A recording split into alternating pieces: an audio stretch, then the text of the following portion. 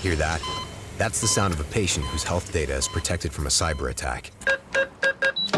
And that's the sound of a financial system that's digitally secured from bad actors. Right now, there's an invisible war being fought on a digital battlefield that impacts what we do every day.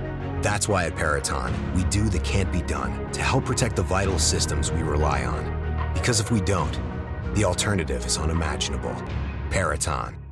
Texting privacy policy and terms and conditions posted at textplan.us. Texting enrolls for recurring automated text marketing messages. Message and data rates may apply. Reply stop to opt out. The pandemic has been hard on all our kids. New studies show more than 1 in 3 children who started school in the pandemic now need intensive reading help. That's right. Millions of kids in kindergarten through 3rd grade in the United States cannot read at grade level. Here's the good news. Your child can be reading in just 30 days, guaranteed, with Hooked on Phonics. Even if your child has been struggling, Hooked on Phonics will teach your child to read in just 30 days, guaranteed. And right now, you can get started for just $1. Text the word GRADE to 323232 right now. Hooked on Phonics is highly effective and incredibly fun, and everything can be done right from home and in less than 20 minutes a day. For more than 30 years, Hooked on Phonics has been the proven learn-to-read program that kids love to use. Text GRADE to 323232 and teach your child to read in just 30 days, guaranteed. Text GRADE to 323232 right now and get started for just $1. Text GRADE to 323232 now. Text GRADE to 323232.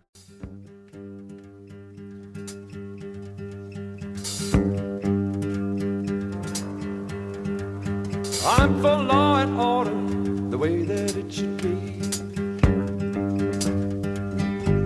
Songs about the night they spent protecting you from me.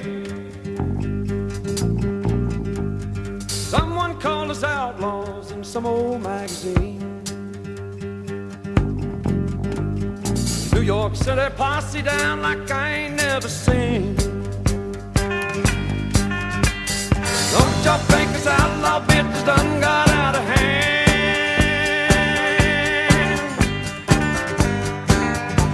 What started out to be a joke that all don't understand? Was it singing through my nose that got me busted by the man?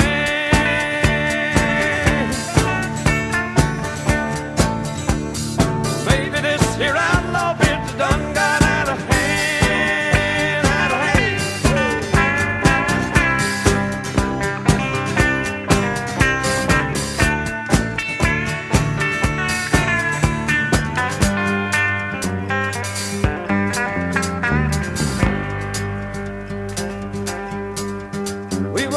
Up in our music, that's why we never saw. Cars pull up, the boys get out, and the room filled up with law.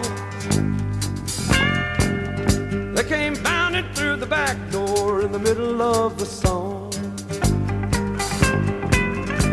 They got me for possession of something that was gone. Gone, gone. Don't y'all think it's outlaw business done got out of hand? What started out to be a joke the law don't understand? Was it singing through my nose that got me busted by the man? Or maybe this here outlaw bitch done got out of hand. Well, don't y'all think this outlaw bitch done got out of hand?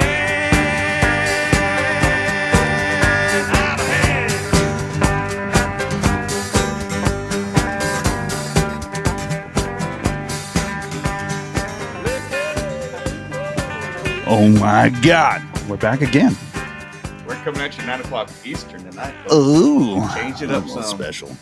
It's a little special.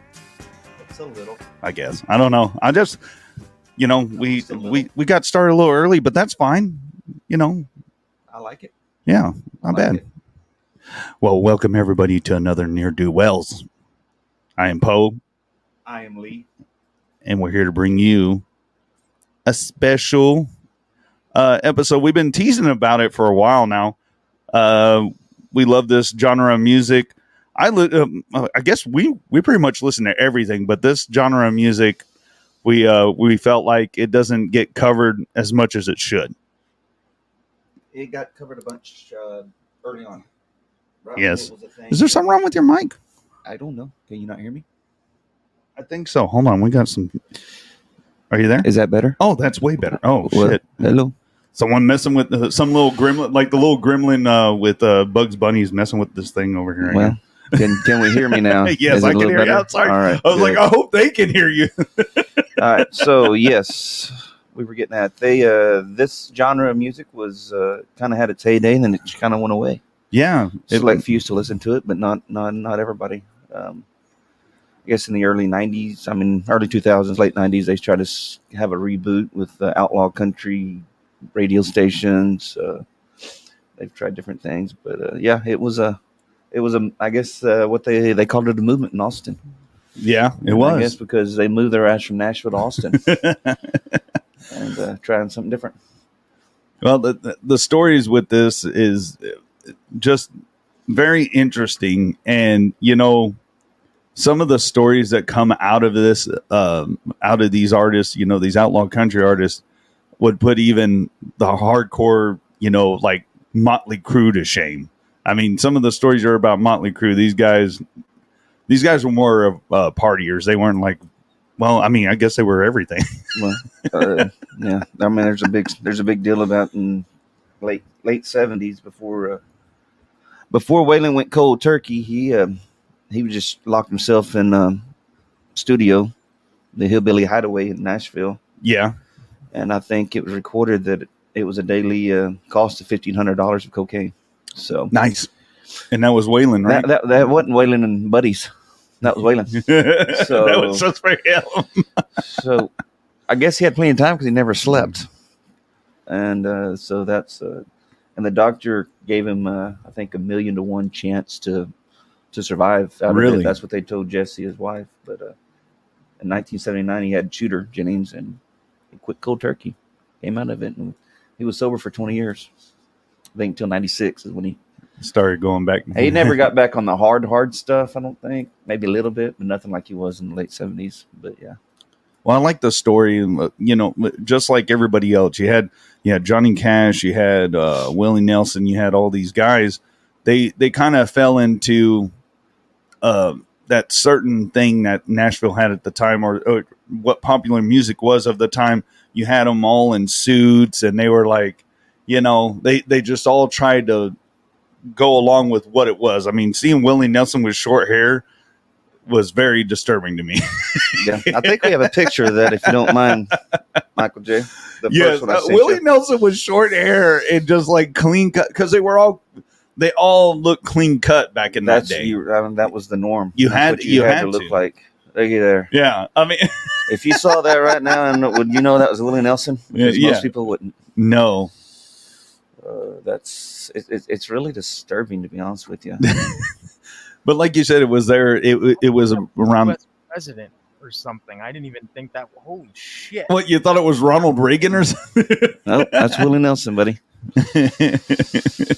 That's back when he was Nashville. He started. I think he moved to Nashville in probably 58, 59, somewhere around there. Yeah.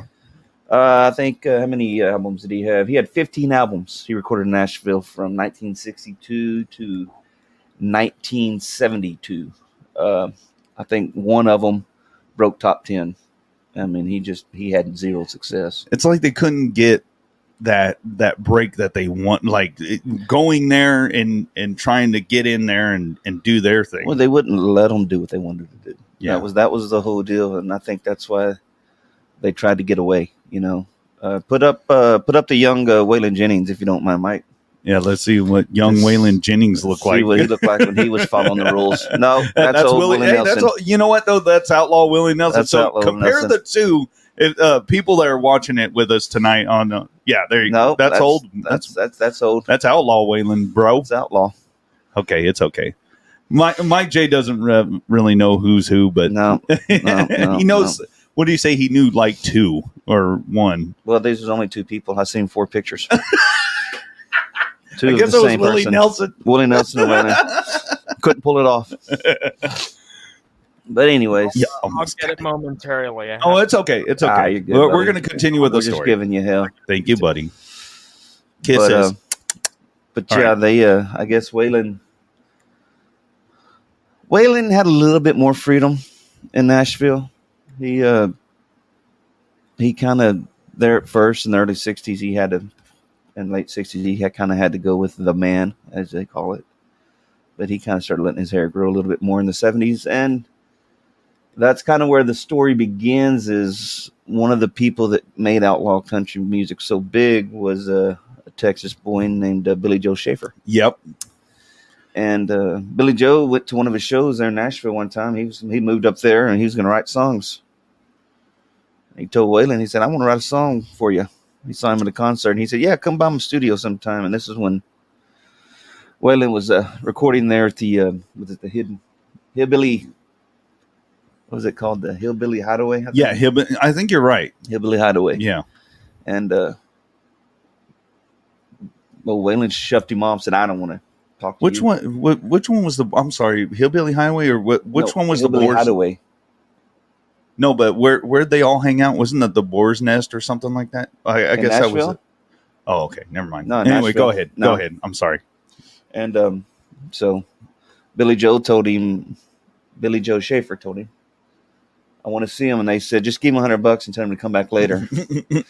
They came back and Billy Joe, hey, there's a young Waylon. There's young Waylon Jennings. But Billy Joe told that guy, he said, take that $100 bill, stick it up his ass and twist it. Yep. In those exact words. And shit, Waylon liked that. Said, shit, can bring him back. I like him now. So he made him a deal. He said, you play me one song, and if I stop you, walk out and never bother me again. He said, deal.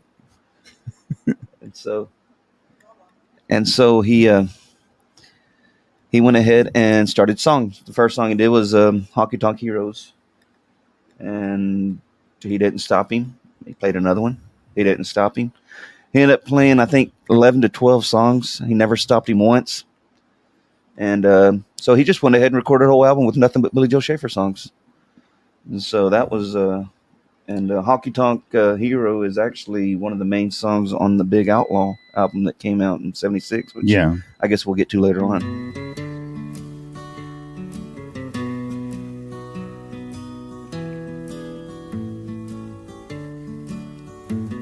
Low down leaving son, done did everything that needs done. Woe is me, why can't I see? I'd best be leaving well enough alone. Them neon lighting nights couldn't stay out of fights, keep haunting me in memories. Well, there's one in every crowd for crying out loud. Why was it always turning out to be me? Where does it go? The good Lord only knows. Seems like it was just the other day.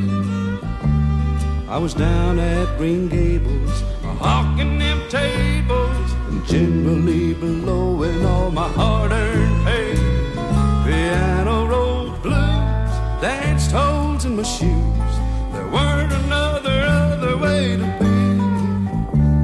For lovable losers, no account boozers, and honky-tonk heroes like me. Hey, hey.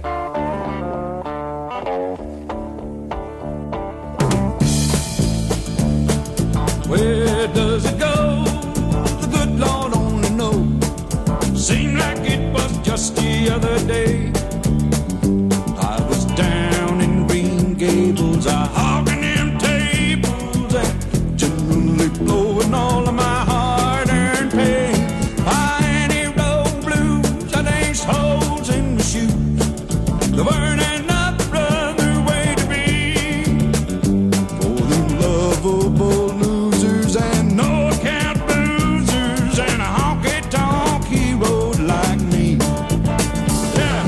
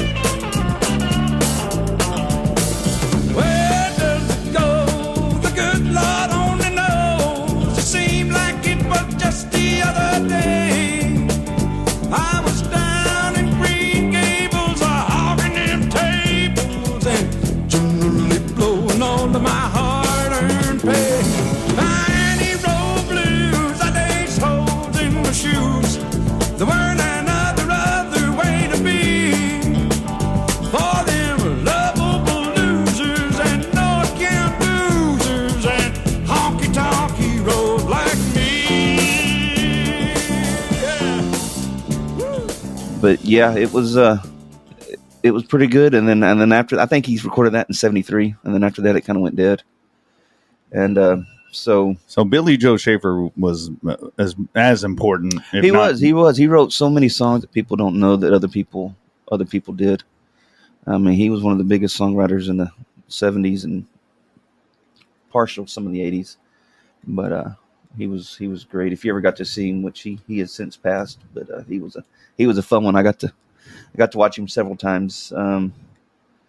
But yeah, I guess it was '72. Waylon had pretty much hit hard times. I think he got hepatitis. Gee, I couldn't imagine how. Yeah. And he was gotten pretty sick. And at that point, Willie had already moved to Austin. Yeah. You're going to give that a whirl. And the Armadillo. Was it Armadillo headquarters? That's what it was called. In Austin. Yeah, it was a big dance hall, and that's kind of where they all started. And Willie told Waylon, come on down, man. And shit, Waylon came on down, him and Jesse.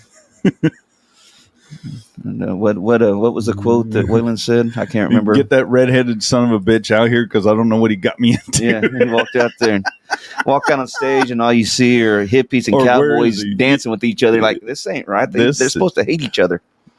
Well, and it was during a time where they were. That's what's interesting to me because, Willie just happened upon this. Like, he started working. He's like, screw this. I'm going to go out here and do my own thing. And he knew Waylon wanted to do the same thing because everything was, rhinestone freaking, suits and comb hair. I mean, don't get me wrong. I like the music. No, I do too. But it was very poppy for what they were wanting to do. It was too poppy for what they were wanting to do. They were wanting. It would be the equivalent of them doing something like that if it didn't existed now with all the pop country, as we'll call it. I call it man bun country. Well, it's polished country. They go in there and they make every precise note perfectly. They make their voice. These people wanted more of a sound like you're at the shows at all times, and every show you go to is never perfect. You want it more rough. You want it more. You don't want it too produced. And that's what made it fun. That's exactly. Well, even in other genres of music, I think that kind of works. You know what I mean? Mm-hmm.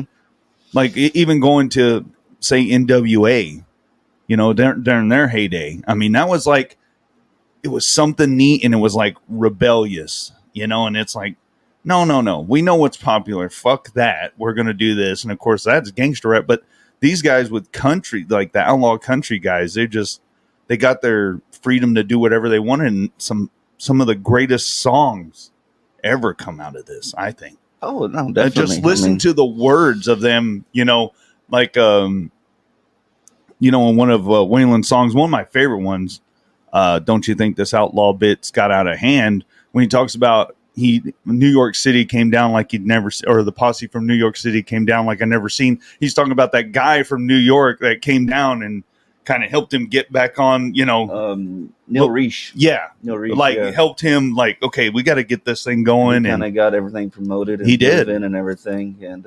And Nashville didn't want to touch it. Didn't want to touch it.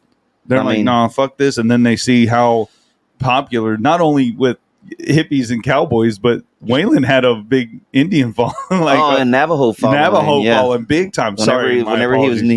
Whenever he was needing money, he would just go spend a few days out in, where is it, New Mexico or Arizona, one of those reservations. And I think they said if someone passed out, they wouldn't fall because they were so packed in there. Oh, so yeah, tight. They had so many people there because everyone wanted to go. Everyone loved him. He made so much. So I thought that was pretty cool. No, and they got that one story they shared because where I really stayed to get some of these stories where I was watching or get my information from was there was the CMT documentary on outlaw country, and then of course Tales from the Tour Bus. Mike Judge, Tales from the Tour Bus is very awesome show. If you haven't seen it, watch it because highly recommend it. It is so awesome, and he covers all these people we're talking about. He covers them, and they're actually partially interviewed. They're like in the what do they call it? The like in the office. They got like solo the interview room or whatever you want to call it. But it's animated, but it's hilarious. Like, and then it goes back to real life. But I love how he picks different things with people that he's talking to. But no, my favorite story was the Navajos thought he was there. His bus was there, but he wasn't. And they fucking got pissed. He wrote a song, like "The Common Man" or something like that, and it was dedicated to the Navajo because Navajo translate to the common person, the common. And so they were a big part of helping him keep going. And like I said, I think for 4 or 5 years, early 70s, before it took off, I mean, he had pretty much given up. He was fixing to start selling encyclopedias door to door. He didn't know what to do. Thank God that didn't happen. Definitely. Like I said, Neil Reish came down, which he sounds like he's from New York. Yeah. And kind of got, I think he still had to deal with RCA, and they, who was it? I have a name somewhere here. Jerry Bradley's the guy that produced Wanted the Outlaw, which came out in 1976, and that's kind of very awesome album, by the way. It's the first country album to ever come out of Nashville that went platinum, so sold over 1 million copies. It's the first Nashville album ever to sell 1 million copies. Holy crap! They kind of told him, "Hey, maybe we do have something here," And so, and they recorded. Ironically, they did record it in Nashville at the Hillbilly Hideaway, which Tom Paul Glacier owned, which he has one song on the album, Put Another Log on the Fire, which is one of my personal favorites. Yes. If you've never heard that song, sit down with your wife and listen to it. Yeah, that's baby making music. She'll love it. Lay on that bearskin rug right in front of the fireplace. Mm-hmm. Yeah. And make you a little one. Yeah. You're probably going to end up with a black eye. If you laugh, don't laugh is all I can say. Don't laugh. But yeah, it was pretty much those four. Like I said, Waylon's wife, Jessie Coulter. Yes. She has awesome. She still has an amazing voice. Willie Waylon and then Tom Paul had a couple songs in there. But yeah, that was kind of the start of the outlaw movement, and that album kind of put it out there for more people to hear it. And hell, they went on tour, and that's kind of when the whole Willie Picnic started, which everyone's heard stories about that.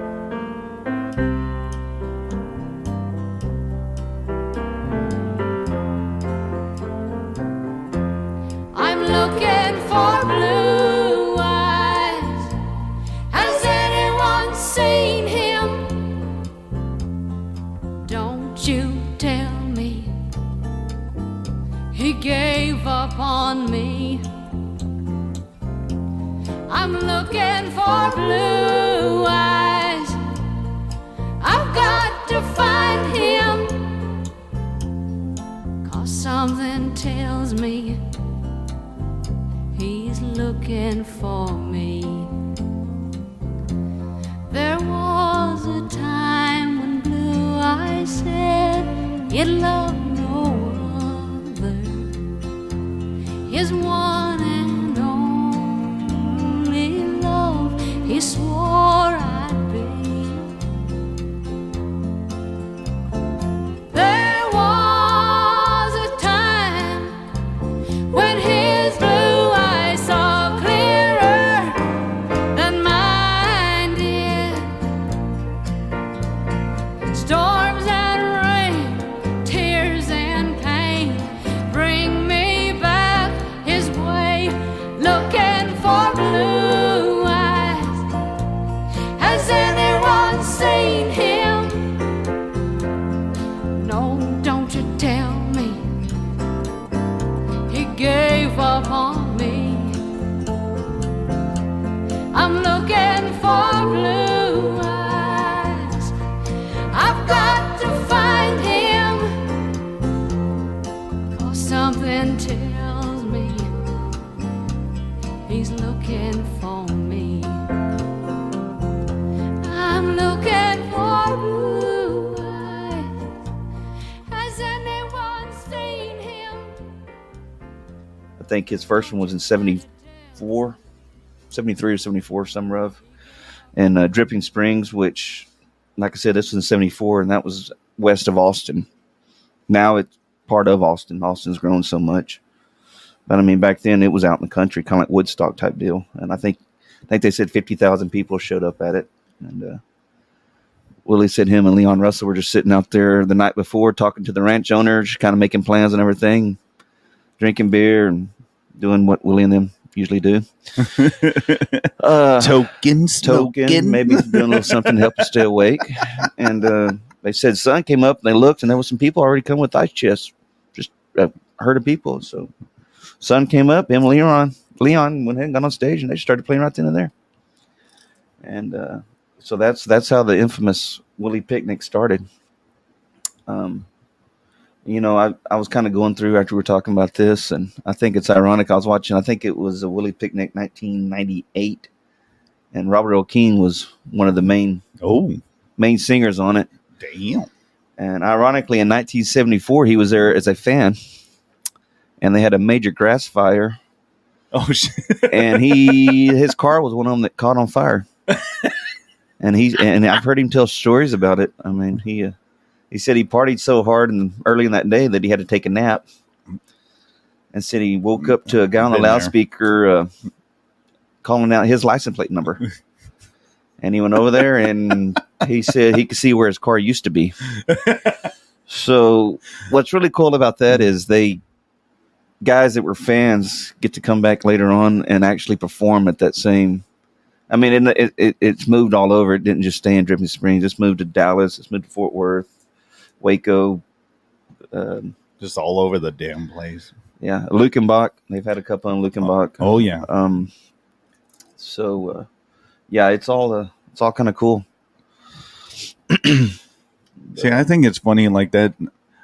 You know, growing up, it's every generation. You know, like I can't believe you're listening to that music. You know, why are you listening to it? And then hearing these outlaw country guys hanging out with the likes of Elvis and Buddy Holly and oh my God, I can't think of his name right now. But anyway, yeah, I know. Well, I mean, ironically, you say Buddy Holly. That's how Waylon Jennings got started. He was his bass player. Yeah, he was Buddy Holly's bass player, and he gave up his playing to Richie Valens.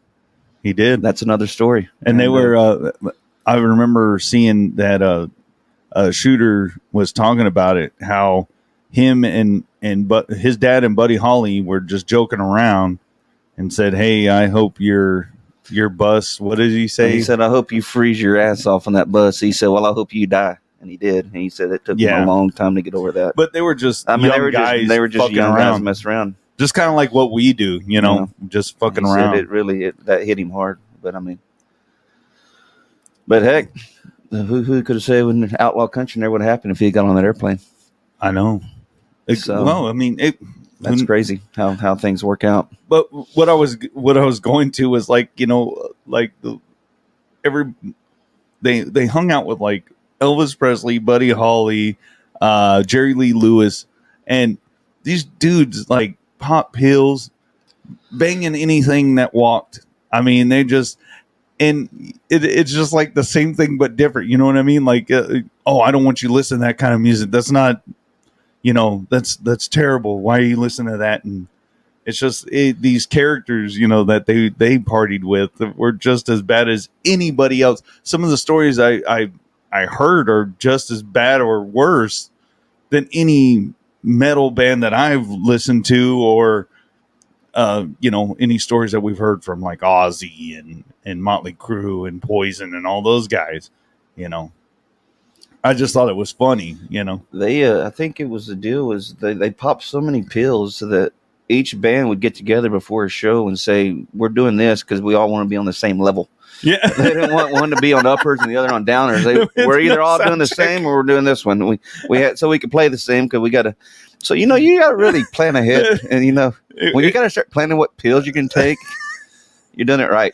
Uppers, downers, inners, outers, and they never knew what it was. They hung out with a crazy crowd and someone with a suitcase opened it up, and there's different bottles all up in that son of a bitch, and like, what do you want? Like, this is this and this.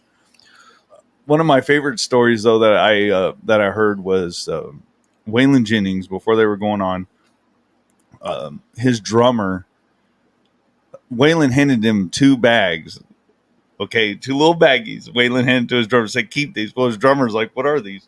They looked the same. He just mixed both of them. So they made, I think it was like PCP and heroin. They mixed it together. I forgot what it was called. Like, oh my God, I can't remember the name of it. I thought it was hilarious, but they call it something. So the drummer's there and he goes, and I'm out there. I'm just, playing drums, and they talked to another person that was there, and he said he wasn't even there. He wasn't even hitting the drums. He was like in the back. He wasn't even hitting them.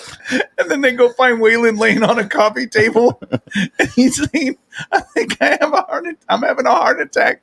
And they're like, "Oh no, what you took is this." And he said, "Okay." So he hopped up and went out and performed, and they had two guys holding up the drummer in space so he could play the drums.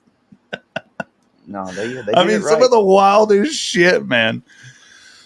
Waylon had a dynamite in his office and played with that. He would scrape pieces off, and if you scrape a piece of dynamite and flip it, it pops. And Yeah, because it's unstable. it's like very a unstable.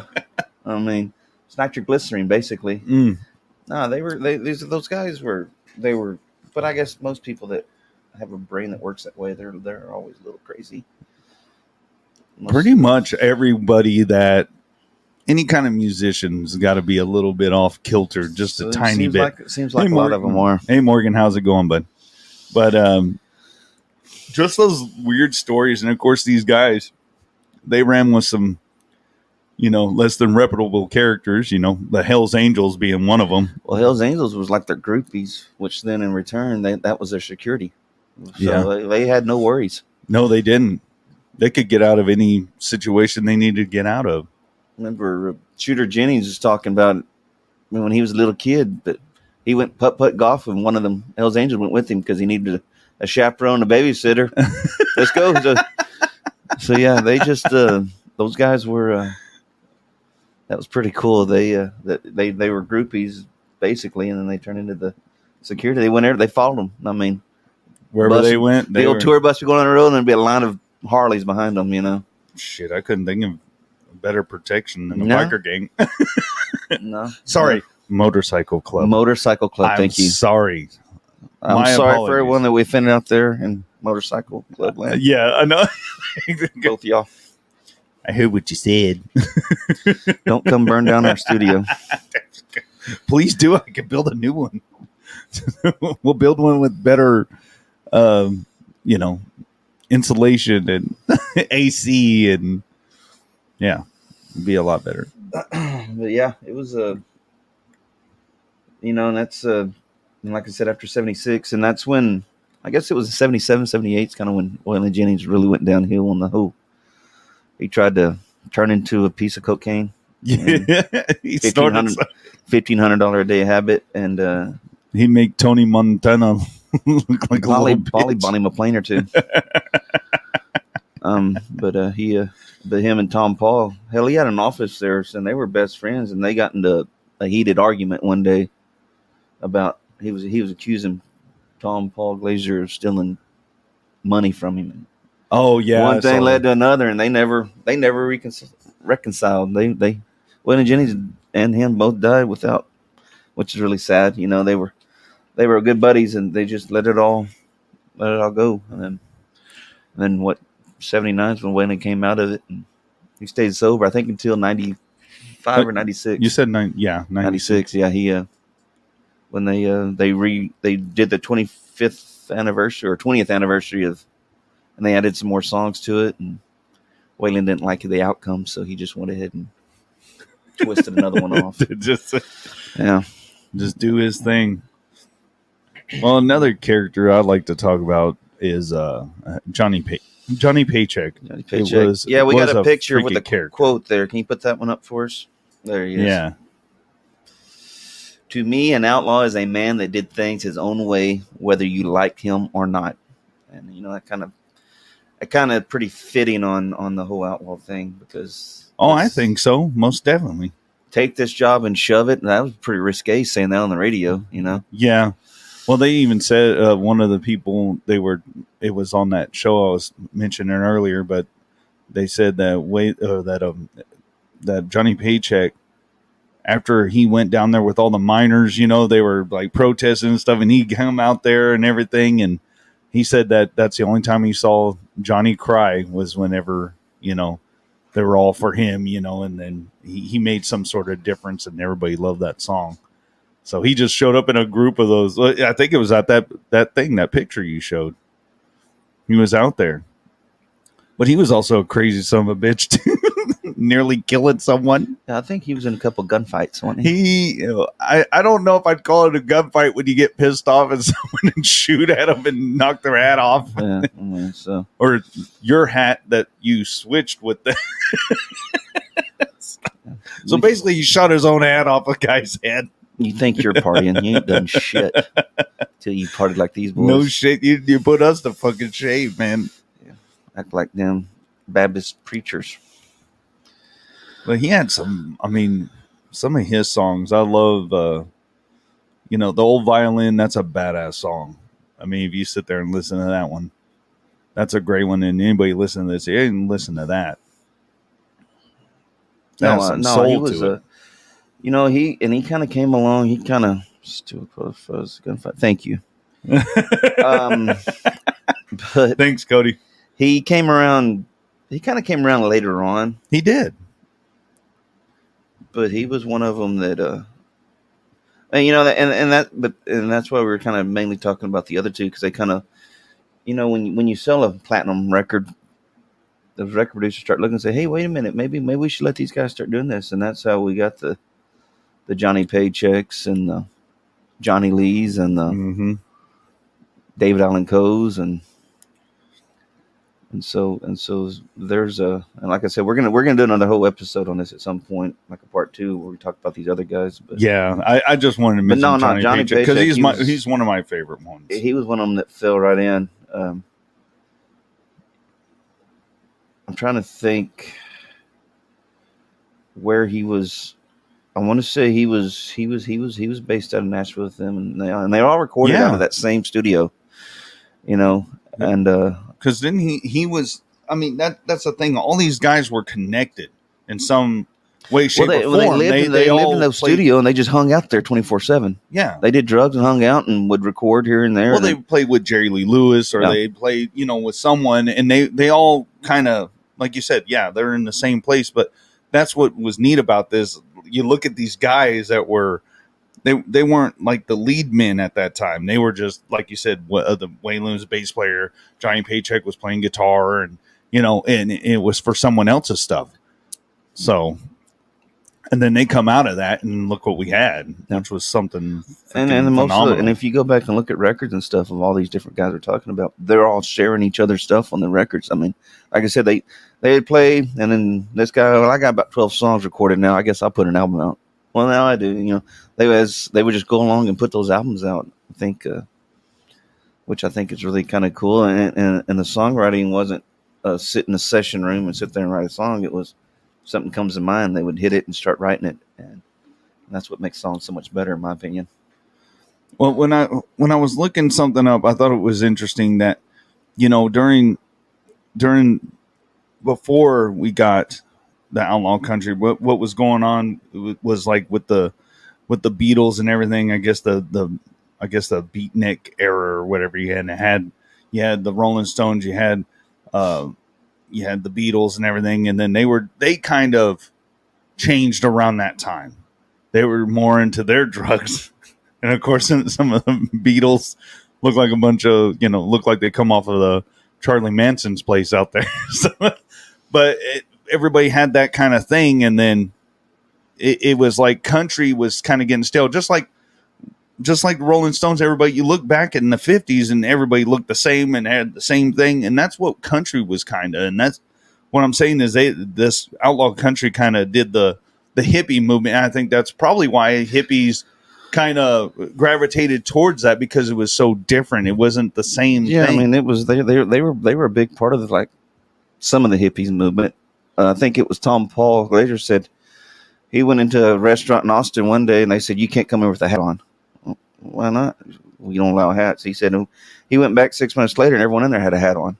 It was just that was a new movement. That was a new style, and And the sheep of the world that we live with. That's, I mean, if one person does it and they think it's cool, then everyone's going to start doing it. Well, that's just the same thing with, I guess, everything right now. Mm-hmm. I think everything comes to a fad, and after that fad rolls out, then everything kind of goes back to, I'm not going to say normal, but I'll tell you what, I didn't really appreciate a lot of stuff until I got into like maybe my mid 30s.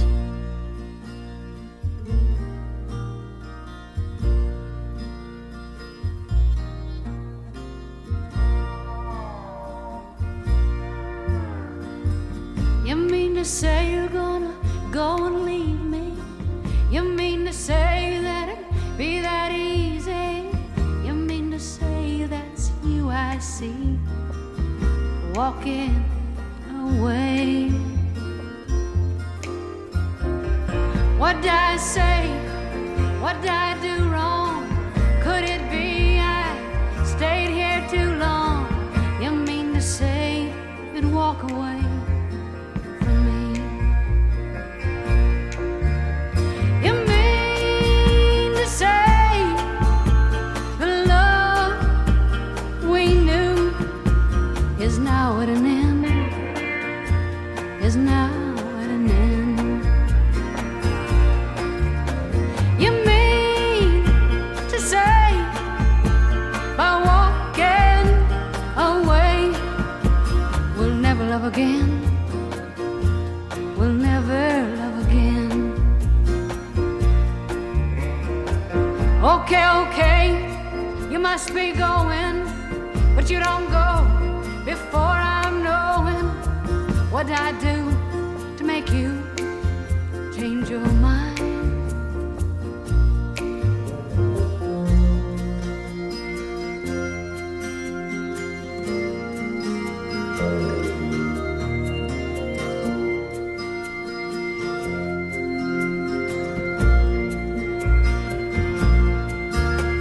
You mean to say the love we knew is now at an end?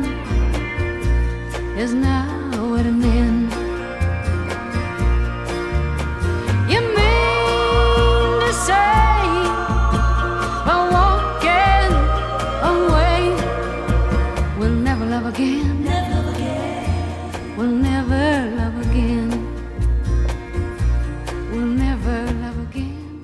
Never love again. When I was younger, I was set in my ways. I knew what I liked, and I only listened to a certain type of music or watch a certain type of movie. But as I got older, I started appreciating things a lot more and looking into the history of it. And I think that's what's going to happen with a lot of things that, that's going on now, or, music-wise, movie-wise, whatever-wise. I think that will, people go back and kind of like, oh, okay, that's why it's that way. And it feels, familiar. I don't know. No. But that's what I think with the especially this music. Well, the thing about those guys is you can sit there and make it sound like it could be some spiritual deep deal, but I think it was just, hell, half of the songs they probably had to write down because they'd forget them the next morning. Yeah.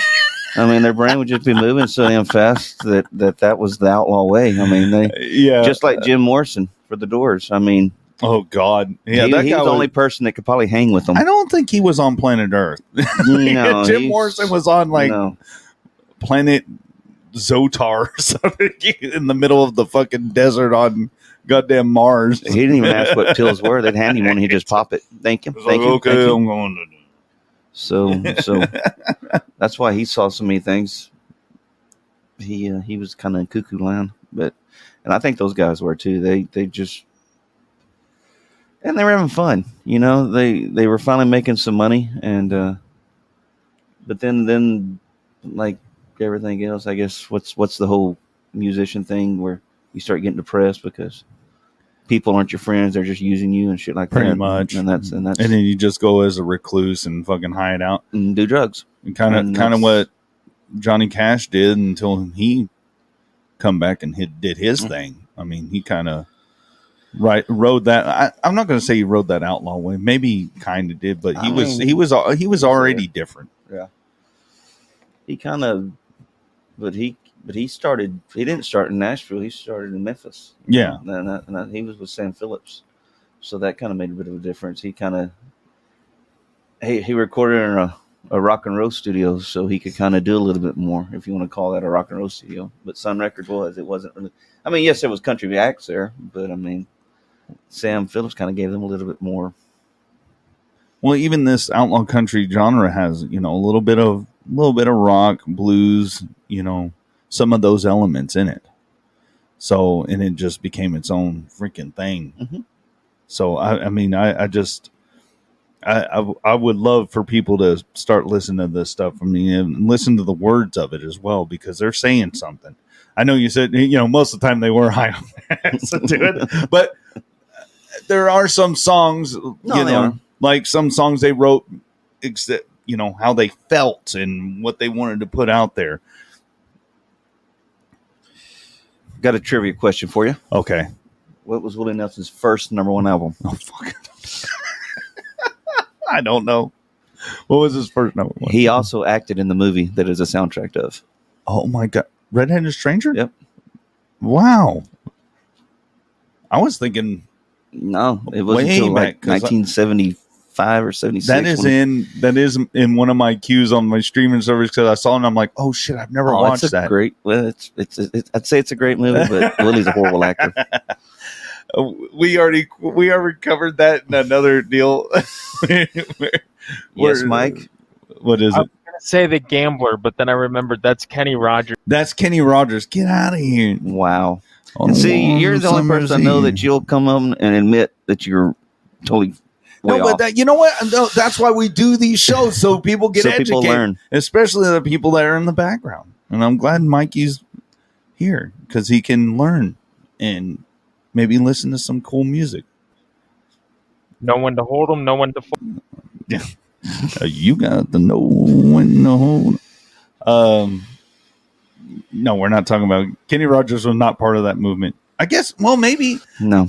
He was more pop, wasn't he? He was very pop. Him and Dolly were kicking it over there, Islands in the Streams and shit. Islands in the Streams. No, he did look kind of hippie-ish back in the day, though. So did John Denver. Are we gonna put him in that same caliber? I mean, well, he did die on a plane.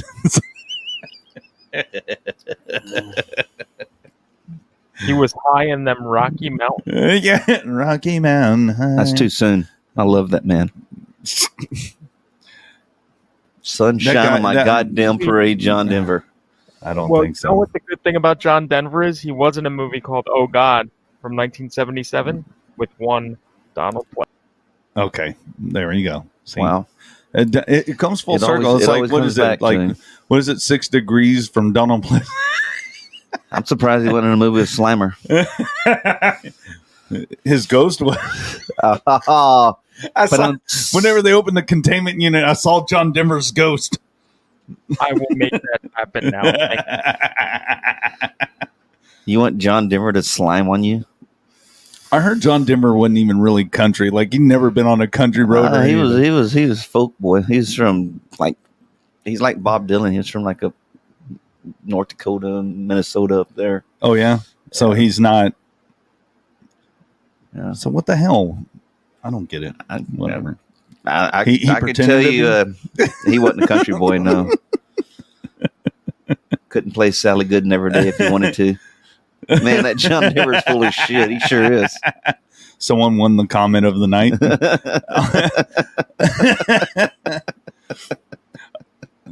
I love these people. Like, we got Cody in the house, and I told him last night when I was on the show, the after show, I was like, dude, you need to come on a Near Do Wells. He's like, you tell me when, because he is a Near Do Well, and he needs to be on here. I'm trying to think of other. Well, like you said, Jesse Coulter, and then that album, Wanted the Outlaws. That's a badass fucking album. Yeah, I mean that's one that started on. There's so many of them that came on after that, though. But like I said, that was the one that broke in, and then record producers started listening and said, okay, we can start doing other stuff. Who wrote the? Oh yeah, you already said Billy Joe Shaver wrote Honky Tonk Heroes, and didn't that make that on that album? It made it on that album as well. Yeah. So, But it's got Luckenbach on it. It's got Mamas Don't Let Your Babies Grow Up and all that shit. So, all the fucking hits, all the bangers, as they call, as All the kids the call bangers. it, all the bangers, as the kids call it. the teeny boppers. But yeah, I don't even know how John Denver got part of this conversation. And don't get me wrong, I like John Denver. I liked his music. Call me what you want. Yeah, that's fine. I'll but call you a sorry son of a bitch, but I won't That's call you a fine. liar. yeah. I liked him more than Don Rich. I'll Or give you Charlie that. Rich. It was Charlie Rich, wasn't it? Charlie Rich. Don Rich was a guitar player for Buck Owens. Well, anyway, it doesn't matter. Charlie Rich. Yeah, Yes. he's the one that burned his country music award deal that on stage. Oh yeah, he did. No. So you can even learn something from Super Troopers. Yeah. What about back to Waylon? Didn't he walk off the CMAs? Like he didn't even he snubbed them back in the day. It wouldn't surprise me. He's like, "Fuck y'all." Y'all didn't like Johnny me. Cash kicked out all the lights on the stage at the Grand Ole Opry, so they ran him out. Yeah. Don't you come back, you son of a bitch. How dare you? That's like pissing on the Alamo, bro. You just don't do that.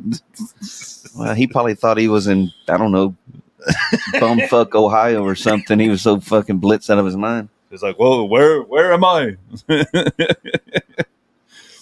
Don't kick the lights out, goddammit. He hadn't started walking that line yet.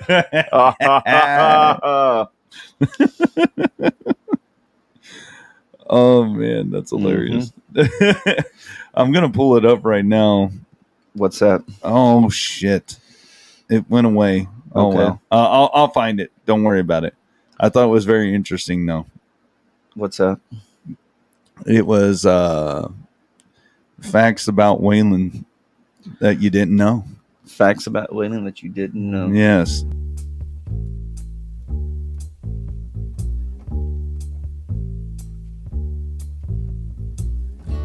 We're caught in the trap.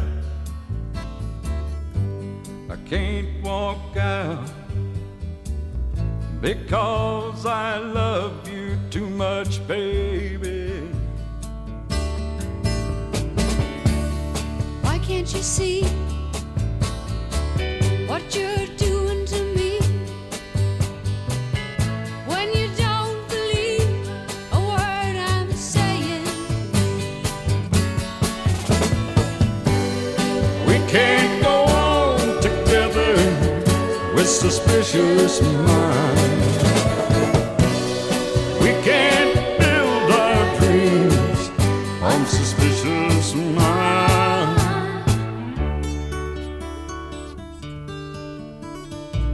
I saw an old friend I know. I stopped to say hello, but I could still see suspicion in your eyes. here we go again. Ask me where I've been. You can't see the tears are real. I'm crying. We can't go on together with suspicious minds. We can't build our dreams on suspicious minds. Let our love survive. I'll dry the tears from your eyes. Don't let a good thing die. Don't you know I ain't never lied to you. Oh no.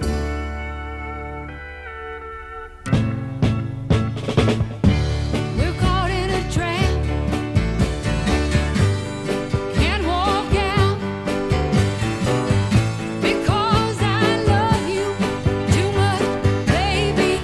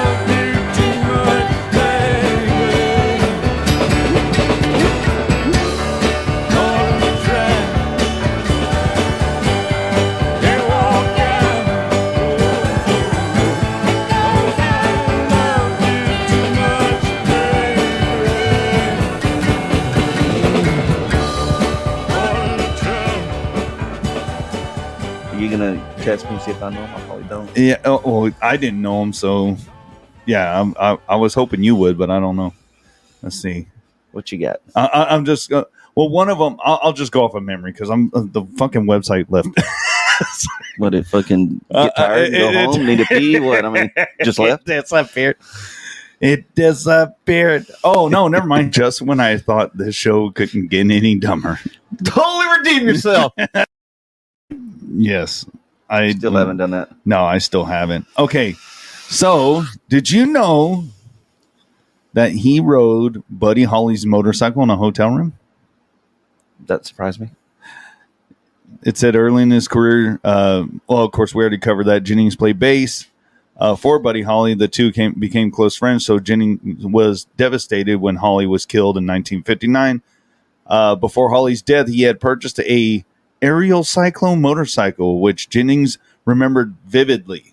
Holly's father kept the bike, but eventually sold it. For Jennings' birthday in 1979, two of Holly's, I don't know what that, Holly's Crickets? I don't know. That was the name of the band. Oh, okay. Two of Holly's Crickets tracked down the motorcycle and surprised him. And then here's Waylon Jennings talking about it. He said, I walked into my hotel room after the show, saw it sitting there. He wrote this in his autobiography. What else could I do? I swung my leg over it, stomped the Kickstarter, and it burst in a roaring life. First kick. It was midnight, and it sounded twice as loud, bouncing off the walls in a hotel room. He goes, I knew Buddy wouldn't mind. I mean, what the? Sounds fun. Did you know he walked off the set of a talk show? It was the Late Late Show, 1998. He walked off. Show? Yeah, he wanted to play a certain set list. They didn't let him, so he walked off. And I think the other guest was Dr. Laura. And then it left. Did she try to talk him out of it? No, he left. He was like, "Fuck y'all!" Before he had to go on, so they had to scramble to fill that spot in. And I guess Snyder. Who's Snyder on the Late Late Show? I don't even know who the fuck that is. I never heard of him. He said his exit left Snyder in shock. He had to scramble to. What is it? Tom Snyder used to host the Late Late Show on CBS. Who the fuck is Tom Snyder? Before that James Corden guy came on. No. Before James Corden, it was dumbass Fallon. Okay. And before Fallon, it was Conan. What? Oh, no. You're talking about Craig Morgan? Network. Oh, I'm sorry. The Late Late Show. I don't know. I was out. Okay, you got Craig Kilborn. Yes. Okay.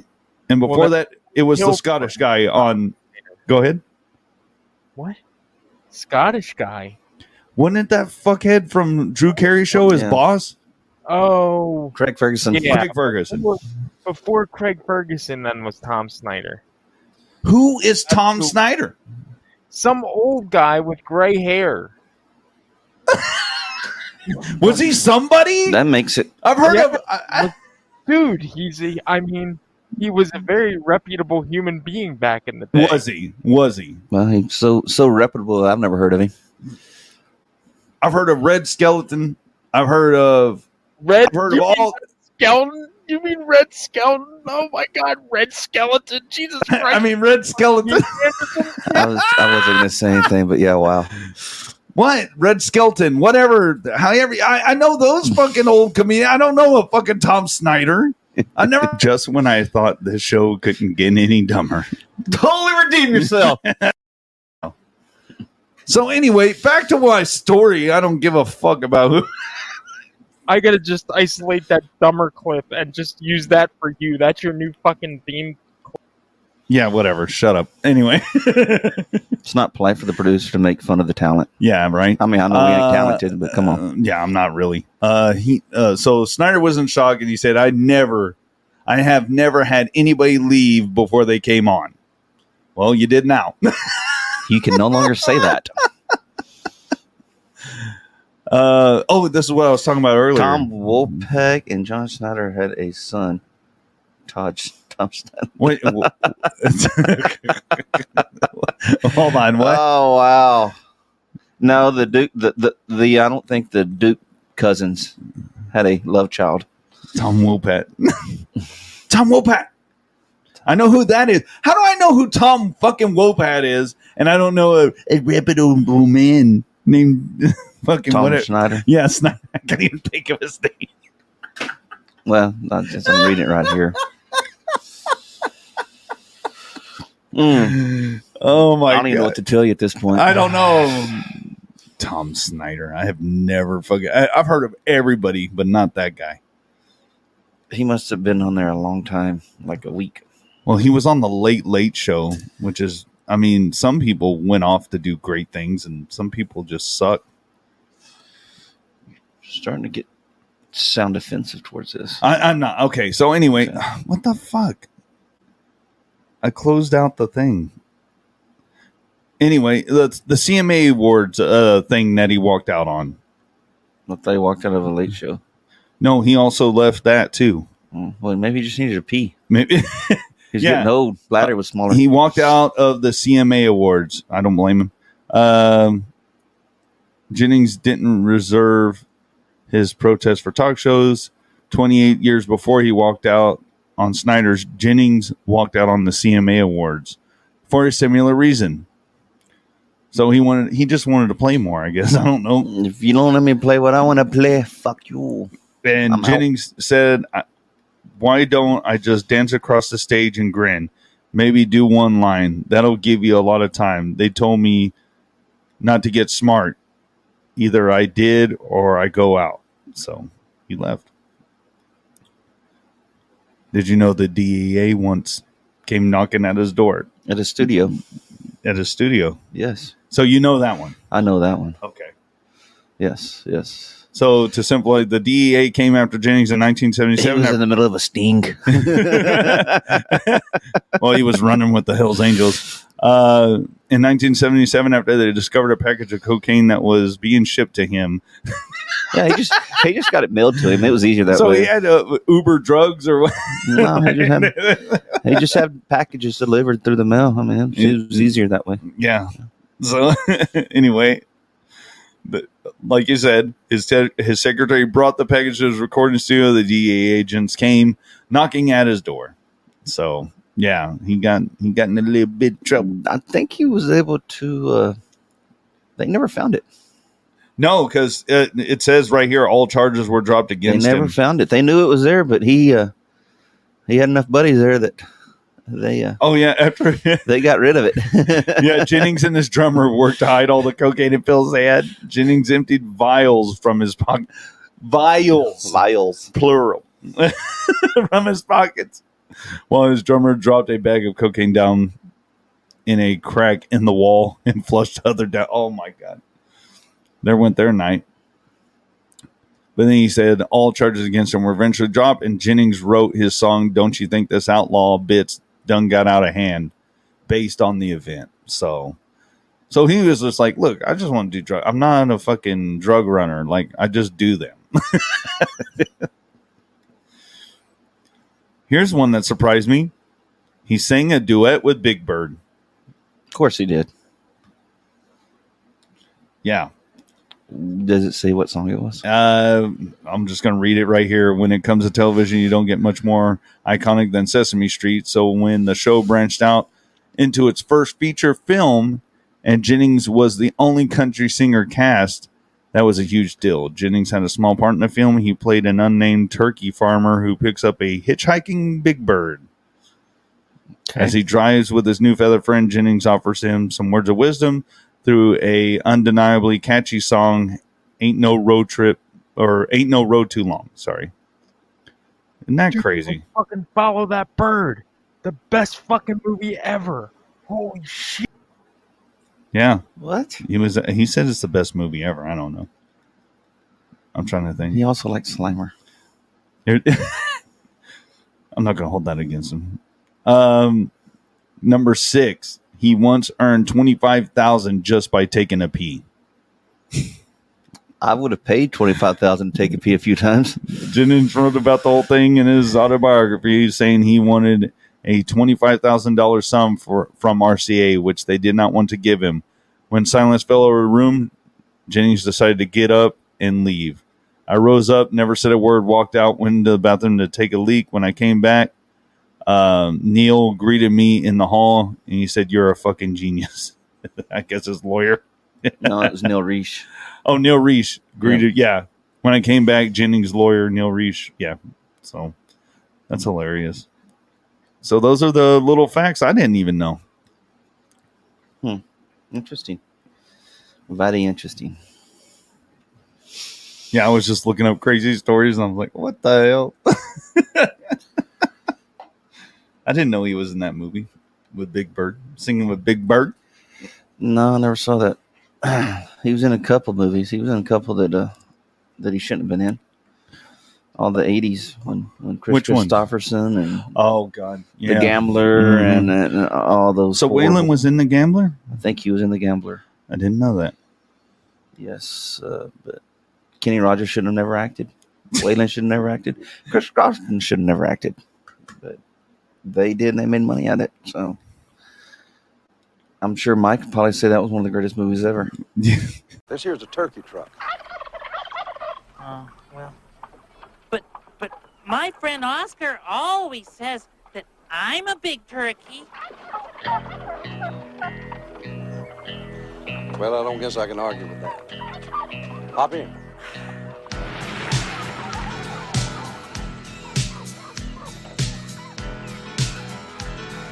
So you are the bird on the run, huh? Oh, yeah. And I can't wait to get back to my real home on Sesame Street. I figure I can walk back there in, about 3 hours. 3 hours?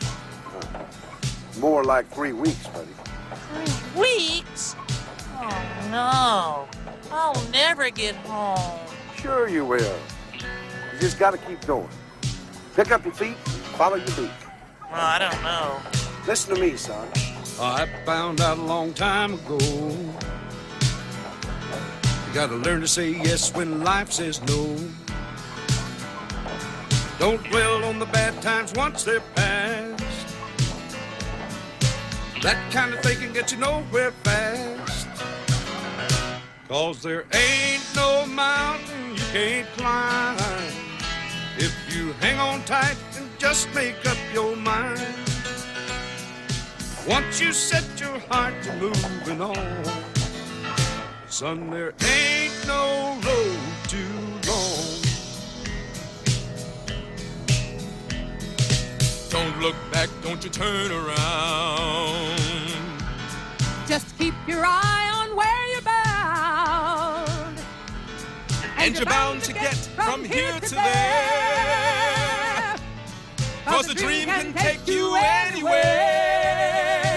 Whoa, take me to cookies.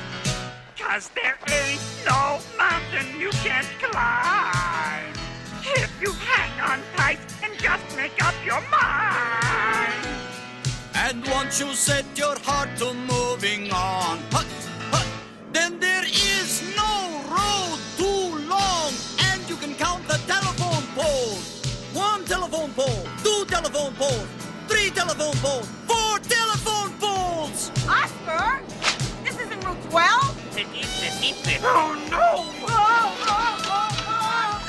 I never promised you a rose, Mark. Well, we're gonna find him, all right, Bert. Yeah. Hey, you remember what color he is? What? He's yellow. Honey. 'Cause there ain't no mountain you can climb if you hang on tight and just make up your mind. And once you set your heart to moving on, yeah, there ain't no road too long. Ain't no mountain you can't climb. That's right. If you hang on tight and just make up your mind. Uh-huh. Once you set your heart to moving on, Sing it. there ain't no road too long. There ain't no road too long. There ain't no road too long. No, there ain't no road too long.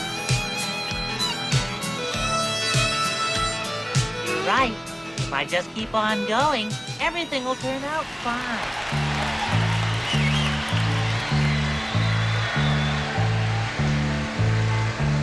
A long time forgotten, with dreams that just fell by the way.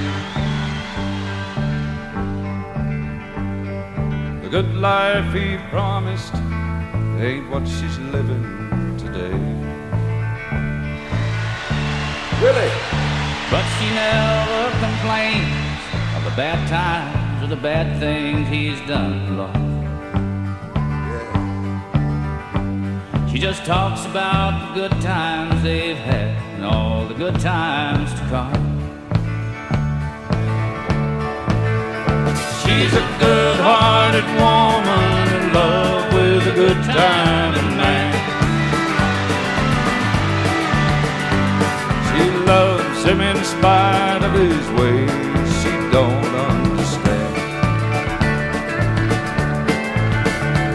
Through teardrops and laughter they pass through this world hand in hand.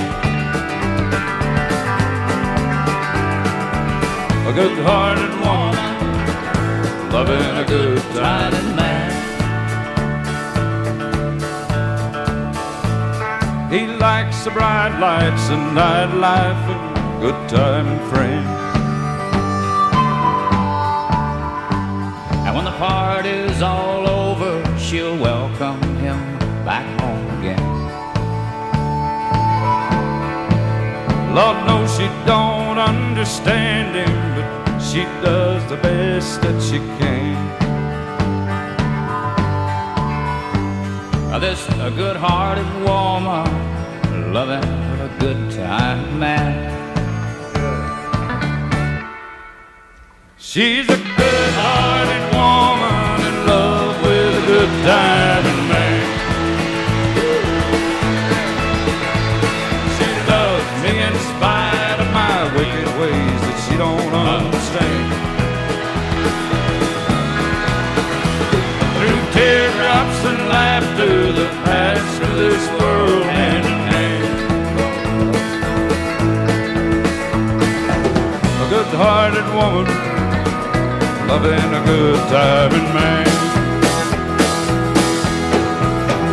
She's a good-hearted woman in love with a good-timing man. She loves me in spite of my Mickey Mouse. I guess out of the outlaw country artists we've talked about, what is your favorite album or favorite artist out of that genre? There it is. Follow that bird. Follow that bird. Who else is in that? Anyway, never mind. I asked you a question. You just answer that. Never mind that. That's a hard question to ask, or hard question to answer. Mine would probably be Honky Tonk Heroes. Yeah. Because it has, unfortunately, it's not unfortunate, but it's the same.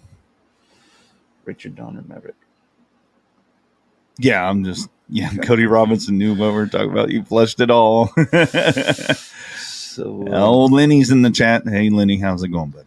Hey, don't block him this time, please. Yeah. You're never going to live that down. No, I think it is Honky Tonk Heroes. Granted, it's all Billy Joe Schaefer songs, but they were some of his best songs ever. I mean, he had some later on, but that was great. As far as Willie Nelson, if you just want to go with that, Red-Headed Stranger is my favorite album because it's got so many good songs on it. So Willie Nelson, we didn't really touch on him too much. Yeah. So Willie Nelson, I mean, I didn't really hear any crazy stories about Willie Nelson. He was laid back. He smoked pot. That's all he did. I mean, he didn't. I don't think he ever got really in the big drug scene except for smoking weed. And I mean, and he stayed on tour 90% of the time. Like we're saying, Waylon would go back up there and record and stuff. Well, really, he would just stay on the road or stay in Austin. And he would go up there and when he wanted to record an album, he'd go up there for a couple of weeks, record it, and then he'd go back to Austin or he'd get back on the road. So he kind of had a different crowd he ran with. I mean, and when it came to collaborating and doing music, they would get together, but they weren't in that same. They were in two different groups basically. And a lot of people assume that they were always together. They were very rarely together actually, unless they're recording or doing a show together. And so yeah, I mean, as far as Outlaw Country goes, Willie was pretty calm. You know, he smoked weed. I mean, because any of the stuff I watched, he was just there. He was just there. He was there, and he just did his music, and he smoked his weed, and he never had to go to rehab or nothing. Because no, he didn't. He just smoked his weed, and he's probably gonna outlive us all. Which he's pretty much. Well, him, Chris Christopherson's still alive, isn't he? Yeah, he's still alive. He's still alive, and so is Willie during those times. So, because Merle's dead, Cash is dead, of course, Waylon's dead. Mm-hmm. Oh well, Hank Williams Jr. He's still kicking. He is, which he is. I consider him outlaw country as well. I really do. I mean, you can, yeah. He kind of came along in the early '80s, I guess. Kind of once it had done, got rolling. But he was also him and like Charlie Daniels and those guys. They were almost more of the Southern rock. They were with the Marshall Tuckers, the Leonard Skinners, and those guys too. So they were kind of running with that crowd. So which is kind of down on the shoals, as they called it, down in Alabama. And so they were. Yeah, I mean, it all kind of sounded similar, but I think they were different groups. But no, I can see where you're coming from on that one. I do. Excuse me. Sorry about that, everybody. But I mean, no, I mean, he's definitely outlaw country. I mean, well, he fits that genre. Well, then we just heard a little clip of his song before the show, and the dinosaur song. That's a badass fucking song. It is. Let's see. I did want to bring this up because me and Tyree know about this album. You know what he's talking about? Yeah. David Allan Coe's X-Rated album. That is some, cancel culture gets a hold of that one. It's I don't think David Allan Coe would give a fuck. Well, I mean, it's one of them deals where you can't get mad at him because he's mean to everybody. Yeah. He talks shit about everybody. No matter sexual preference, race, gender, and he makes fun of everyone in that album. And he does. In really disturbing manner. Yeah, he talks about some dirty ass shit, and you know that. Yes, it's funny, but it's that's where Wheeler Walker got some of his stuff from. Was that guy right there? It had to be. It was because his stuff is great, but believe it or not, the last time I looked, YouTube still had that X-rated album. Oh no, I found it again. Did you? Yeah. It's still there. I was really surprised that they're still, because you can't buy that album in the U.S. Really? It's kind of like Two Live Crew. Oh shit! You got to go to Europe to get them. I think the last time I had the album was Napster days. Really? What was that? 25, 30 years ago? Damn. Yeah. Here we go with Napster again. I know we talked about it. It always comes full circle. You know, even though they got shut down, Napster is still a part of history. Mm-hmm. Yes, sir. Lenny said Johnny Paycheck and David Allan Coe. Yes. Yeah, if you go back, we kind of cover old Johnny Paycheck. We didn't do him any justice, which you said, like Mr. Lee over here said, we're going to do a part 2 to this and kind of getting into some of the other characters of Outlaw Country. That's a fact I did not know. George Jones paid for Johnny Paycheck's funeral. I didn't know that. I guess that's crazy. He ended up dead broke. Yeah, which doesn't surprise me. Well, goddamn, he fucking partied hard, man.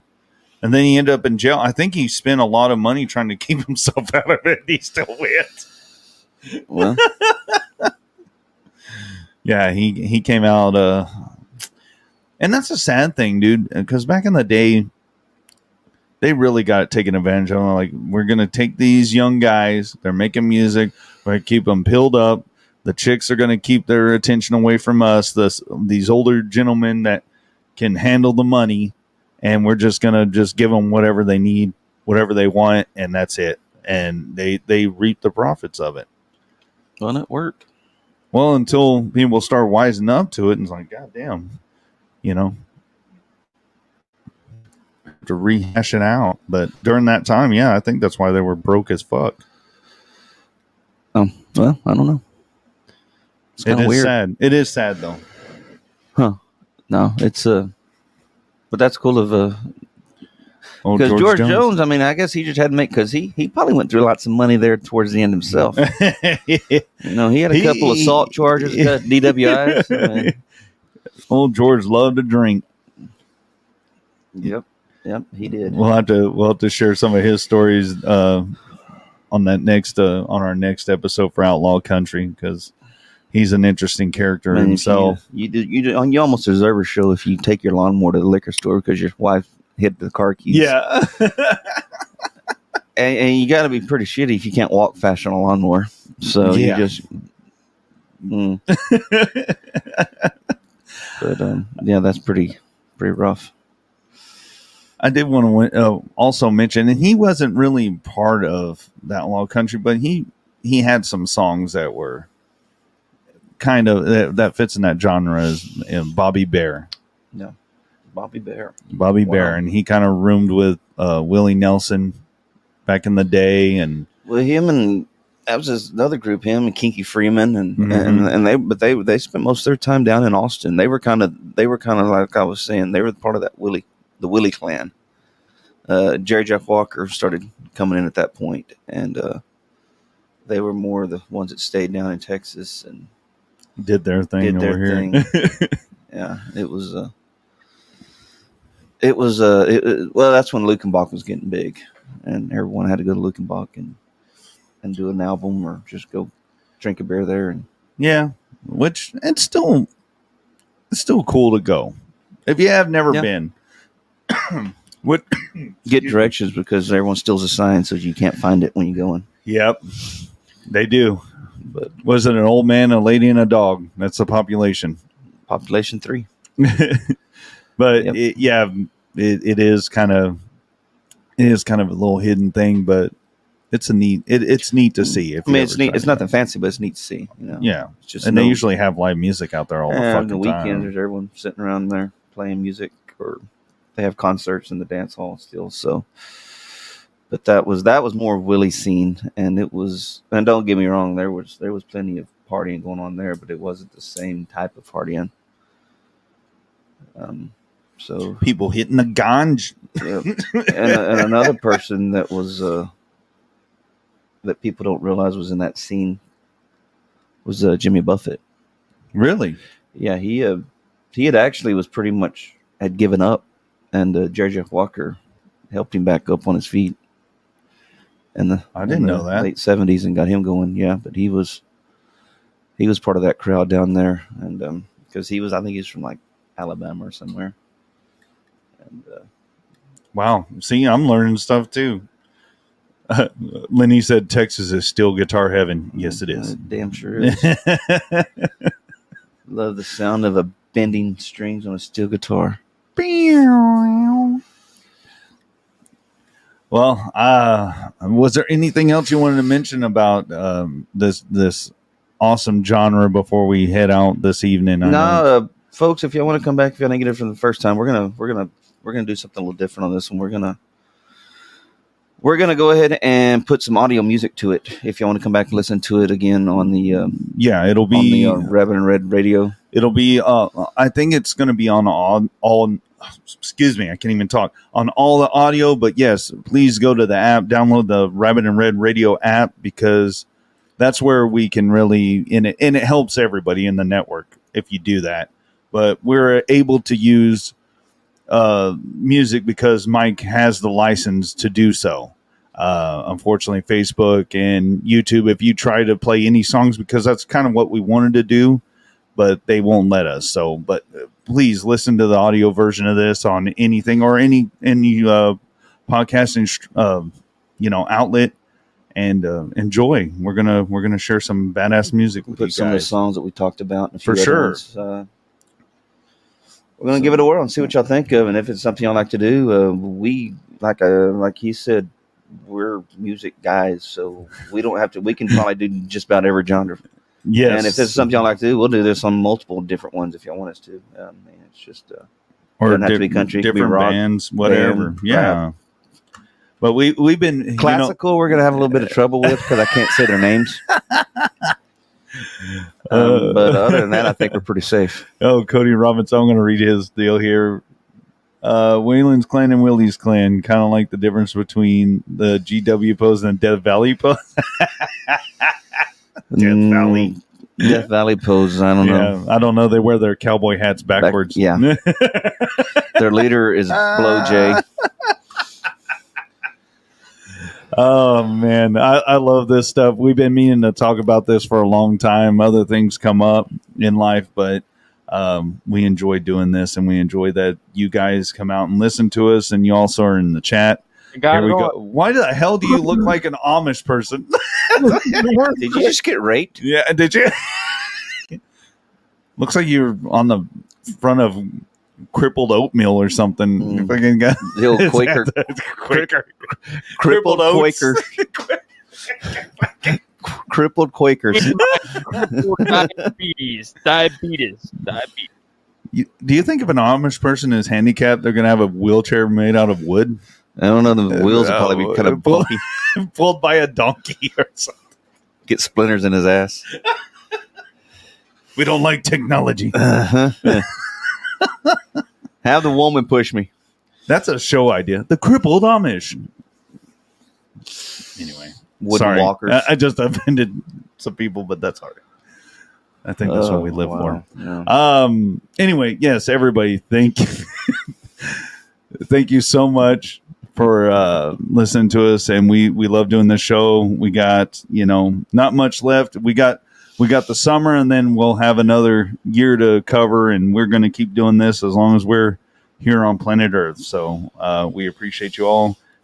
Please tune in. Tomorrow night, we have Killer Queens Podcast of Screams. Angel will have a new guest on there. And I think on Saturday, my buddy Paul and Cripple Cody will have a show. They're going to be talking about those video games, those damn video games. We're going to be talking about that. And, so watch those shows and get involved. And I guess, Tyree, you got anything else to say to these folks? Any words of wisdom? Words of wisdom? Any words of wisdom? I guess I do. I will say, hold on. You got before we leave. Okay, you have to share what you did at that party. What you said about our buddy Paul. Yes, you got to say. Okay, before you leave, Tyree's going to leave us with a little joke. Sometimes my filter doesn't work that good, and so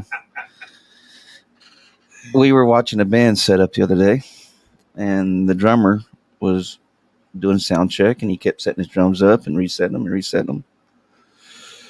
And one of the guys standing next to us said, "Man, that sure seems like a lot of work just to bang on something."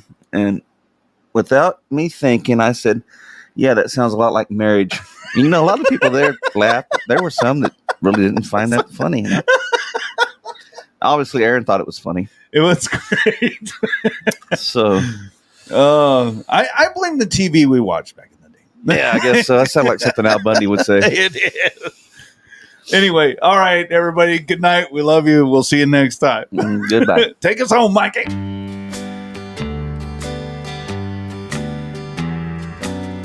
Well, I was sitting in this beer joint down in Houston, Texas. Was drinking Colorado Kool-Aid and talking to some Mexicans. And we was, what's that you say? What's Colorado Kool-Aid? Well, it's a can of Coors brewed from a mountain stream. It'll set your head on fire and make your kidneys scream. Oh, it sure is fine. Yeah, we was having ourselves one of them real good times.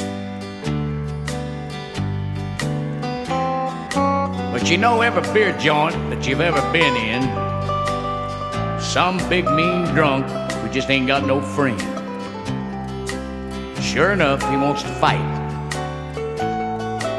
Yeah, he's gonna whip everything in sight. Well, he took him a big cold swallow of beer and he walked over and spit in my Mexican friend's ear. Sure enough, that made my buddy real mad. That's something like he ain't never had. Well, sir, he pulled out a big, long switchblade knife. Quick as a whistle, he began to slice. And that big, mean drunk stood back, his face full of tears, looking down at the floor with one of his ears. He cut that thing off even with a sideburn. You might say the little Mexican fella, he just didn't give a darn. But he was a gentleman about it. Bent over and with a halfway grin, picked it up and handed it back to him. He said, "Now, big man, you get the urge to spit a little beer, just open up your hand there and spit it in your own ear. Won't be no trouble that way." That's what I heard him say. Then I said, "Barmaid, set us up around that Colorado Kool-Aid. While you're up there, bring this big fella here a box of Band-Aids. Now let me tell you, if you're ever riding down in South Texas and decide to stop and drink some Colorado Kool-Aid and maybe talk to some Mexicans, and you get the urge to get a little tough, better make damn sure you got your knife-proof earmuffs. Hey, ain't that right, big man?" I said, "Ain't that right, big man?" "Ah, hell, he can't hear. Not on this side anyway, he ain't got no ear." "Hey, barmaid, bring us all a big tall glass of that Colorado Kool-Aid. How about it?"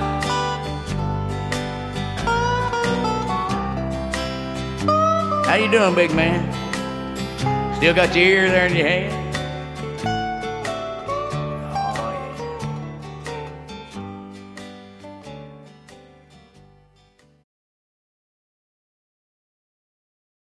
Mary redeemed a $50,000 cash prize playing Chumba Casino online. I was only playing for fun, so winning was a dream come true. Chumba Casino is America's favorite free online social casino. You too could have the chance to win life-changing cash prizes.